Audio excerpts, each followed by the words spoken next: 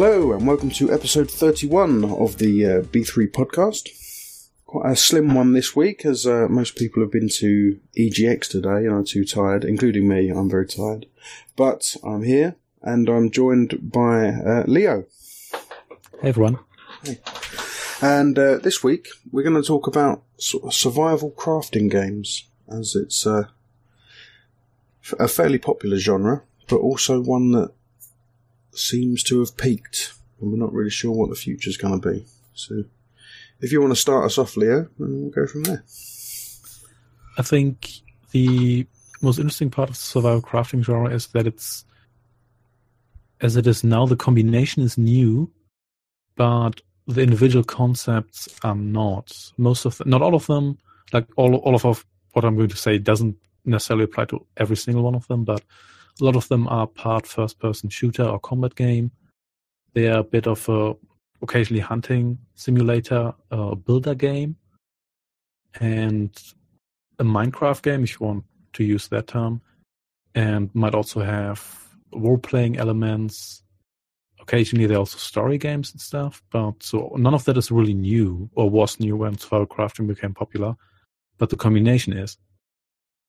And I think that's both a strength and also a bit of the weakness, because it means to have a good and functional game in that genre, you'll also have to get so many things right. You can't just have one good first-person shooter. You also need to balance all the other aspects.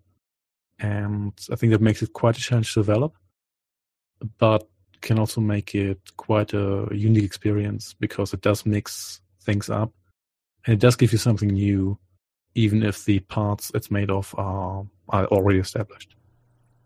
Yeah, I mean, I definitely agree that genre does bring in, elements from everywhere. I mean, I think, like you say, it's a game all about balance, and that's why I think, say for example, Minecraft, which is probably the biggest example of the genre that we're talking about, is a constantly evolving product. So, they've gone full release, but since then they've had probably, there are 13 major releases, but there's smaller ones in between there as well, always adding new bits, fixing bugs and all that kind of stuff. So it's a very nice, it's sort of a living product. It just keeps going.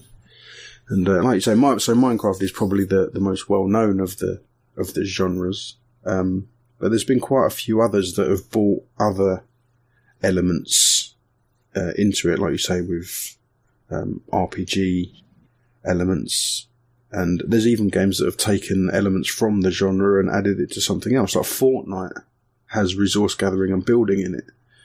Yeah, that's true. And I think Fallout has a survival mode of sorts, or there's some sort of mod that essentially makes everything more like a survival game. Yeah, so I think survival mode was a mod in 3, and I think New Vegas and 4 added it officially. Yeah, where you had to drink, you had to eat, and things like that. But obviously Fallout 4 also, and actually no, Fallout New Vegas also added the resource gathering and crafting mechanics to it, for at least for weapons. And then Fallout 4 had the entire base building part to it as well. So yeah, it's not locked down really to a single genre, like you say. It's almost any game can have survival and crafting aspects in it now. It's all been sort of, Minecraft came around and then it blew up, and everyone sort of, piecemeal taking bits and bobs here and there and adding it to their own games. Yeah, I think what's a bit interesting is that the core survival aspect, which often are those infamous meters, like your hunger meter and your thirst meter, occasionally stamina. I have the feeling those become gradually less. You could argue that is kind of the core, because that is the survival aspect. Of course, there can also be enemies, but enemies killing you in a video game, that's pretty standard. That's not unique to a survival game. Yeah, that's not new. There's a feeling the whole meters aspect, that's a bit, I think it's hard to balance, because I'm struggling to think of many games that strike a fair balance between your character not having to drink every 5 minutes or they immediately die of thirst, which can be a bit frustrating, or having to drink only every couple of hours, making it almost pointless. And I think it's quite difficult. It might also just end in busy work.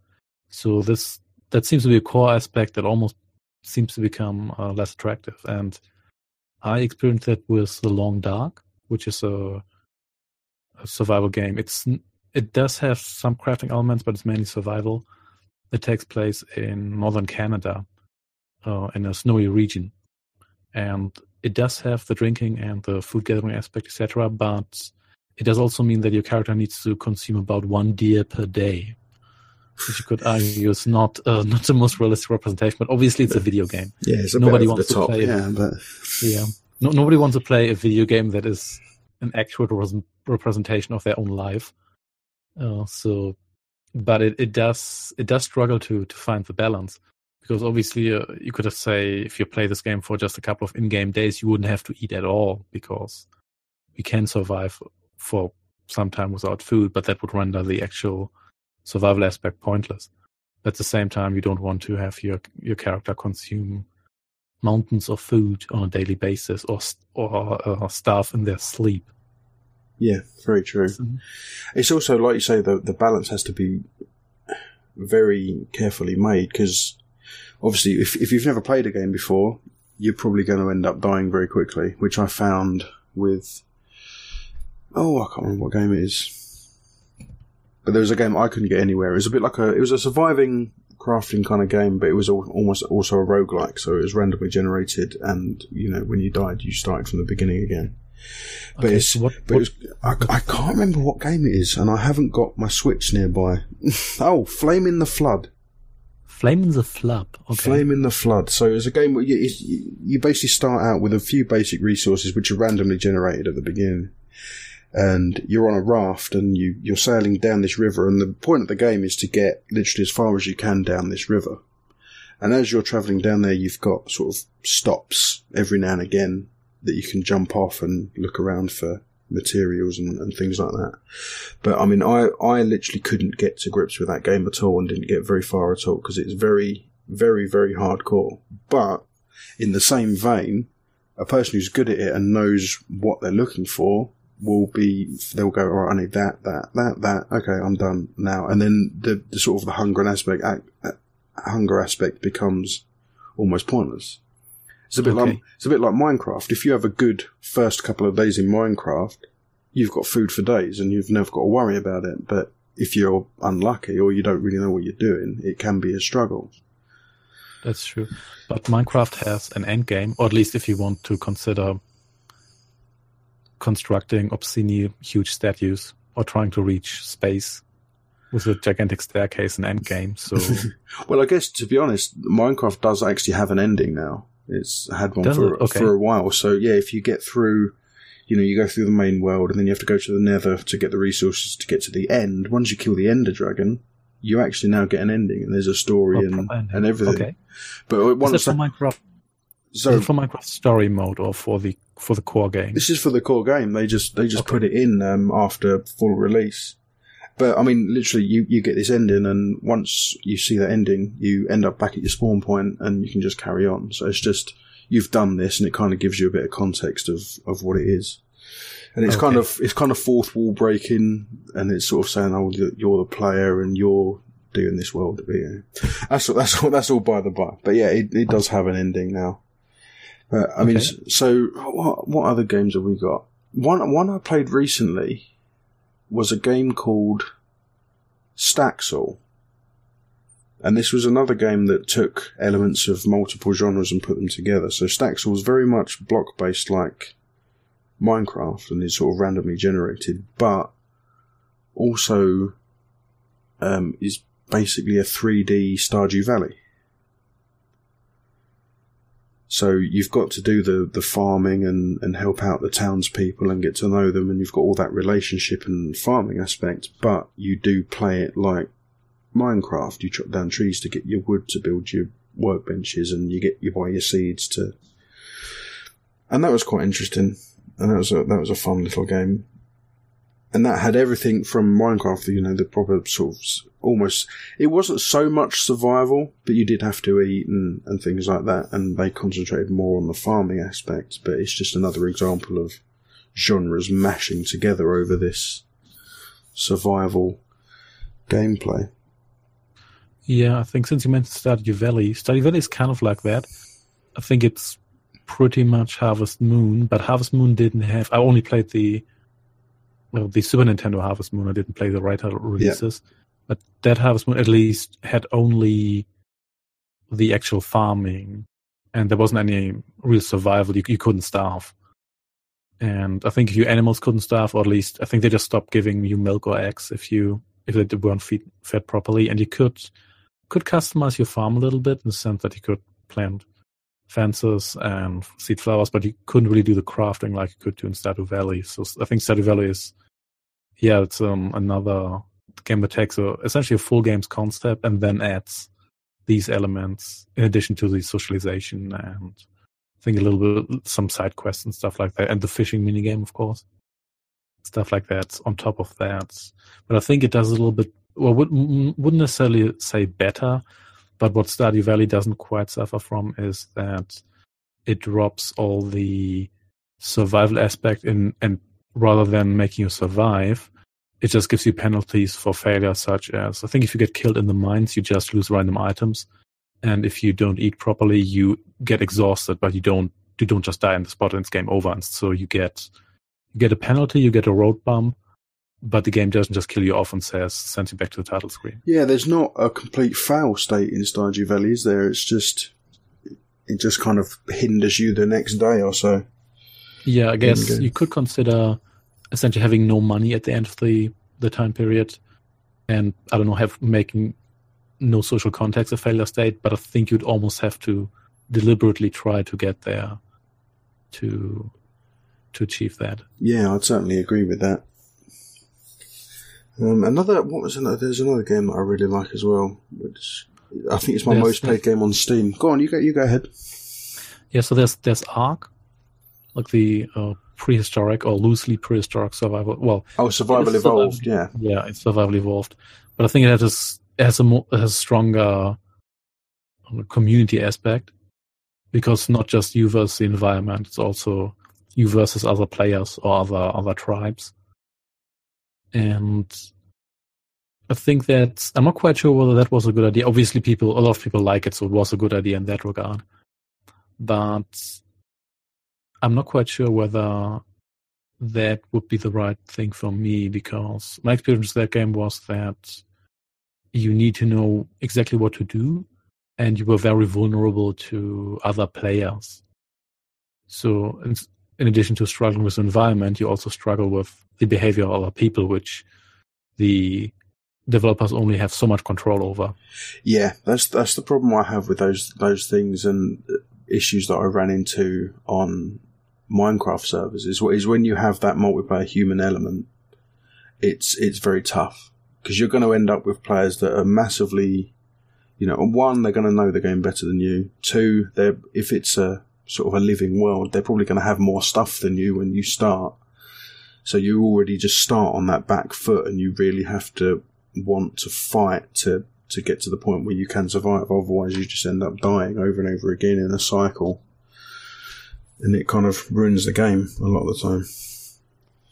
Yeah, I can see that.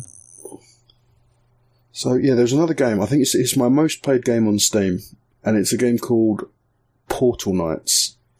Portal Knights. I have not played that. Well, this is a game that very much takes the Minecraft formula and runs with it again. So it's, block-based voxels, randomly generated worlds, but is heavily RPG inspired. So you start by choosing your character, which is either a warrior, a archer, or mage, your standard 3 things, and it has a full leveling up system, full skill tree, stuff like that, and abilities and skills and things like that. And the way the world is generated is lots of individual kind of pocket worlds. So it's not just one big open world like Minecraft. You might have, you start off with a grassy area, and then the next one's sort of a water-based area, and then you go to another one, and it's a desert kind of area. But that's very much a survival game, where you have to get your food, and you have to get your plants, and you have to drink, and the whole point is to basically fix all these different portals in the world to get further and further and further along into the game. And there's something like 50 islands that you have to go through. And I've played it for like about 120 odd hours, and I've only got about 25% of the way through. But it's a very, very fun game, and it just adds, a full RPG story and NPCs and everything to that standard Minecraft sort of formula. And so how does the game work between islands? So does it reset you when you get to the next island, or can you take the stuff you crafted with you? Oh yeah, it's a constant progression. So your first island you start on, you get a quest to basically fix this house up. And so you fix that house up, and eventually you get portal blocks that take you to the next island. But you always keep your stuff, and the way resources work is that each island will only generate a certain resource. So you have to continue on and carry on, making your way through these different islands so you can get the different resources. And it's actually done quite well, because that's kind of gates off your progress. Yeah, I was wondering about that. So, I mean, there's, unlike Minecraft where you've got like one crafting bench, in Portal Knights I think there's about 9 that do different things. So you've got one specifically for clothing, and you've got an archer-specific crafting bench and all this kind of stuff. So, but every sort of tier of gear you've got or can make, you can't make until you've got to a particular island that's got that resource. So it spreads it out very nicely. There's no rushing to the end game. That was what I was wondering about, because I think a couple of those games also suffer from reaching the end a bit too quickly, or getting the highest level stuff too quickly, and then you have little incentive to do anything else, and all the menial stuff like gathering food might become just a bit of a routine or busy work. Yeah. So that's something that this completely negates. So you might start off and you get, the only metal you can get is copper, but you'll only start getting the copper until you're about four islands in. So you stick with your basic gear, level up a few times, and then you start getting copper, and then you can make that tier of gear. But it's also spread out quite a lot. So you might have 10 or 12 islands that you have to go through before you're going to hit that next tier. And also between each tier, you've normally got a boss as well. And that's usually if you can do this boss, you're ready now to move on to the next tier. And it's a very well made and well crafted game. And I bought it in early access and watched it grow and expand with more and more stuff. And it's had a full release, and it's out on everything now. It's PC, PlayStation 4, Xbox, Switch, the works. It's on everything now. And it is a fantastic game to play, because it is tiered so well and paced so very well. Yeah, that was probably a good design choice. Yeah, and I mean, there isn't even really a difficulty slider in the game, but there's like world sizes. So you can, when you choose small, you can walk from one side of each island to the other in probably a minute tops.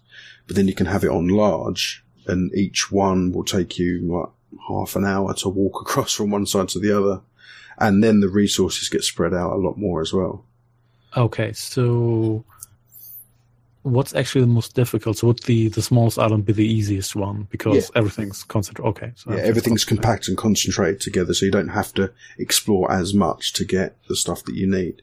But when you start getting up to the large ones, I mean, the small ones, it's impossible to get lost, but when you're on the large islands, you can just completely lose where you are. And go, right, well, where's my portal? I've got no idea. So it can be quite tricky. But yeah, it's a very fun game. But I mean, before the podcast, you brought up a very good point in the fact that there's so many of these games, but not many of them ever actually get a full release. They either sort of stay on early access forever, or just quietly disappear. Yeah, I think, and one issue is that the aforementioned merging of so many different genres. So if you're in early access, you can always say, "Oh, we have the basics now. You can craft some basic stuff, you can hunt some basic animals. We add more stuff later." Whereas if you want to release such a game immediately with all the content, that would be a lot of content. That would probably be content equal to a role-playing game, which is not something that there is something small developers that release, but like a full-fledged role-playing game with a complete world and everything, that's maybe more the forte of a larger publisher with a larger financial backing. And a lot of the solo crafting games seem to be from smaller developers. So I can see the incentive of going into early access. And I can also see why you can easily get stuck there, because there's no real like finishing a line. If you have something like a racing game, you say like, oh, we want 12 different cars and we want 20 different tracks and 4 game modes, and then you're there. That's fine. Everybody will say that's a fun racing game. Yeah. With the survival crafting game, you can go on forever. And you mentioned that with Minecraft. Even though Minecraft did get a full release, it still gets updates. Yeah. They added, I think, villagers at one point, stuff like that. So you can go on forever. And that's the feeling some games might do that. They might even reach a stage where the game could be released, but the developers still say, oh, I want to release this and that. And it can also be, I think, a little bit of an arms race between various games, because I'm sure some developers will take inspiration from one another and then say, oh, look what they did. That sounds pretty neat. We could implement something like that. And then they continue to get stuck and might also end up in a feature creep spiral. Yeah. And I mean, I think unless your game has got something very special, it can often be detrimental to go early access. I mean, I can see both sides, because you need to go early access a lot of the time so you can have that money to continue the development. But unless you've got that certain something, that hook, eventually the early access is going to run dry. If you stay in early access for too long, you're going to no longer get new players in, but the money you've made is going to run out. And I think that's where a lot of people fall down. I mean, Minecraft obviously hit gold very early, and you've got millions upon millions of players, so they can keep going. And then obviously Microsoft bought them for $2.5 billion, so that the investment's been made. They're still selling hotcakes. But with a lot of the smaller ones, if they haven't got that spark to keep bringing new people in, early access is going to be a killer for them, because they're just going to run out of money eventually. Yeah, I also think that early access, I mean, they might be called early access, but at least in my opinion, ultimately, you really only get one release. And even if the formal release might not be the early access, but the actual version 1.0 release, that's not really the release. Ultimately, there's only one true release, and that is your early access release. That's when the interest is there, and that's likely when it's going to spike as well. Oh yeah, definitely. I completely agree. It's like the whole thing is you can only make a first impression. Yeah, so, that's so yeah, true. you have to come out the gate strong. I mean, if you come out the gate with a game that's completely buggy and broken and things, you're gonna ruin people's impressions day one, and then you will never be able to really recover from that, I don't think. I also think that helped Don't Starve, which has been fully released. Yeah, multiple times now. I think they have Don't Starve Together, the multiplayer version, yep. And I think there's some either add-ons or spin-offs of sorts. And I think that game also made one thing that you mentioned before, the one hallmark, like the one thing that makes unique. I think that's its art style and its presentation. It's top-down.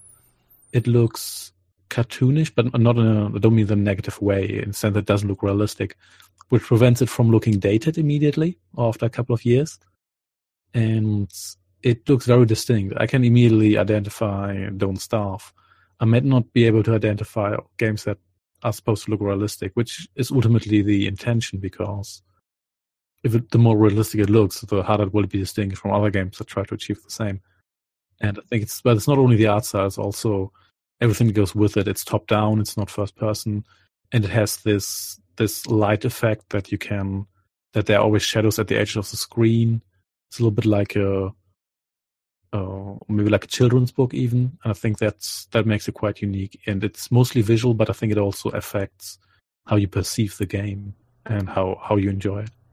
Oh, definitely. I mean, you can say the same about the visuals about Minecraft, is that that's instantly recognisable and not something that would necessarily age quickly. It's not trying to look real. It's extremely low, low resolution textures and things like that. So it helps to keep it unique over something like you previously mentioned, Ark, which tries to go for sort of realism over everything else. Yeah. And I think a lot of the survival games have gone that route, and it's kind of like where they fall down because they all start looking the same. Yeah, I also think that Minecraft can probably port it to all kinds of new systems, which has been done. Is it available for Switch? Yes. Yeah, I thought so. Everything's on the Switch, so probably not quite sure why I'm asking. To be honest, Minecraft's on the 3DS. Really? I didn't know that. Yeah, it only works on the new 3DS, but yes, it is on the 3DS as well now, which is mad. that is. I did not think the 3DS could pull that off, or at least the graphics, yes, but maybe not the scale of the game. Yeah, the original 3DS. That's why it literally only works on the newer 3DS, which have got faster processors and stuff. So. I stand corrected. Yeah, Minecraft's probably going to survive for quite a while. Yeah, I think it's going to be one of those games. I mean, people are always going on about, well, what about Minecraft 2? What's that? There's not going to be a Minecraft 2. It's just going to be a constantly evolving product. Yeah, I think if you went back to the original Minecraft, or let's say the first beta version, it would probably feel like the first Minecraft, and modern Minecraft would feel like Minecraft 2. Yeah, exactly. That's what I mean. Like, it would be almost, if they did bring out a Minecraft 2, it probably wouldn't have as many features as the original one has now, and it would kind of feel like a bit of a step back. It's like another game. What's it? Terraria. So Terraria is pretty much probably the biggest 2D survival game, which many people call the 2D Minecraft, but that is actually coming out with a full, straight up new Terraria 2, and apparently another secondary version to the original game as well, like almost a complete overhaul to it, which is a bit bizarre, and it'll be interesting to see exactly what they do for that. But I'm not quite sure that's a good idea, because I think Terraria, I know people have played it. I haven't played it myself, but I've seen it being played. I think it lives off its mods, at least up to a certain degree. And if those are not compatible with the new version, it might not actually be a good idea to bring out a new second version. But maybe they want to go in a different direction. I mean, ultimately, it might not just be that they say, "Oh, we want a better game." It might also be that the developer says, "I want to maybe calm down a little bit and do something a little different, if more basic." It depends where the major player base is, because in the Minecraft community, it was always considered that the PC was the biggest market, but that is in no way the case anymore. The console market is a hell of a lot bigger, which is why now, say the console versions of Minecraft are now just called Minecraft, and the PC version is called Minecraft Java Edition. Okay. The PC version is now, because I mean, there's two PC versions. There's the Java edition, which is the original Minecraft, and then there's the Windows 10 edition, which is the remade in C++ version that's on all the other systems, like the console versions. Okay. So now the original PC version is almost the secondary version, and the console version is the major version. And obviously on those versions, there's no mods. So I can see with Terraria, if the similar situation has happened where they've seen the console, because that's on everything as well, Terraria. So if they've seen the same kind of pattern where the PC version is now less played than all the different console versions, they potentially could bring out a second one, and it wouldn't be a big deal because no one would be using mods anyway. That's true. And they might also just sell it as a new game. People might just see it on the store and say, "Oh, that looks interesting," without ever having played the first Terraria. Yeah, very true. With Terraria, I can see that happening, but Minecraft, I don't think it can. Minecraft is just too. It just evolves too much.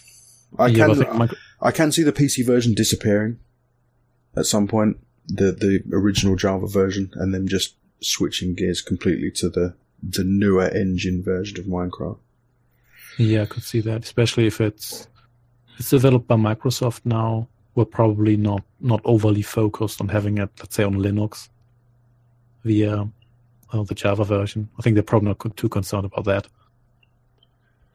So I can see that happening. Yeah, they've definitely put more focus on the console one since they bought it. Yeah, and I think Minecraft is almost a bit of an exception because the game is so well known. It's also played by a lot of people who maybe don't play a whole lot of other games. I think it's also very popular with teenagers and other very young gamers. Yeah. Yeah, so my kids play it. Even my 4-year-old wants to play it, but she can't quite get to grips with it yet. Yeah, that's a scene. I've also, at least that's my experience, that a lot of parents are relatively positive towards Minecraft because it's quite expressive. At least more positive towards letting their children play it than they let them play some other popular games. Let's say GTA 5. Yeah, maybe not quite as suitable for younger players. Yeah, well, that's the thing with Minecraft, because it can be played so many different ways. There are servers where you can go on and basically play a first-person shooter in Minecraft, but generally speaking, kids will just play in creative mode, and at that point, it's just digital Lego, so they're just building whatever they want, and it is, like you say, it's a very creative game. Yeah, I think it's also used for educational purposes, at least in some. I think some schools have used it in that way. I vaguely recall that. Yeah, I mean, with the not necessarily the Windows 10 version, there is now an official educational version of Minecraft. Okay. And it's even got special blocks in it. Like there's blocks where you can mix chemical elements and things. So they say they can actually teach science classes within Minecraft now, and it's getting a bit crazy, to be honest. Yeah, that's. We'll see how that turns out in a couple of years. Yeah, well, I reserve my judgment on that. Yeah, Minecraft EDU has been used in schools all over the world, which was a special sort of server package for it, where they could go in and teachers could build a world, and then the kids could come in and play, and they'd basically do lessons inside Minecraft. And okay, it's almost a bit scary. Yeah, some countries have used it for town planning, and let people literally use Minecraft to design how they would like their towns, and then they've actually used their designs and gone and built them in the real world. It's a bit of a crazy game. It was a bit of lightning in a bottle, where it is just so open and you can do so much with it. It's almost, in some respects, gone beyond a game and become a tool set, which is... Yeah, I wonder how that's going to be viewed in the future. It might be like the digital version of Lego. Yeah. That's basically what it is at the basic level, but I'm not. Obviously, we've just got to see where Microsoft takes it. That's another good question. Yeah, they need to get their money back, don't they, for their purchase? That is true. $2.5 billion. That's a considerable amount. Yeah. But I think at least it will mean that Minecraft will always be compatible with whatever upgrade Microsoft makes to Windows. So that's probably assured as long as they own the IP. Yep, that is definitely true. But anyway, I think with that, it brings us to the end of this week's podcast. Next week, hopefully we will have our Editor-in-Chief Dan and possibly a few others to talk about the EGX event that we've been to this weekend. So from me and from Leo, we will see you next time. Bye for now. Take care, everyone.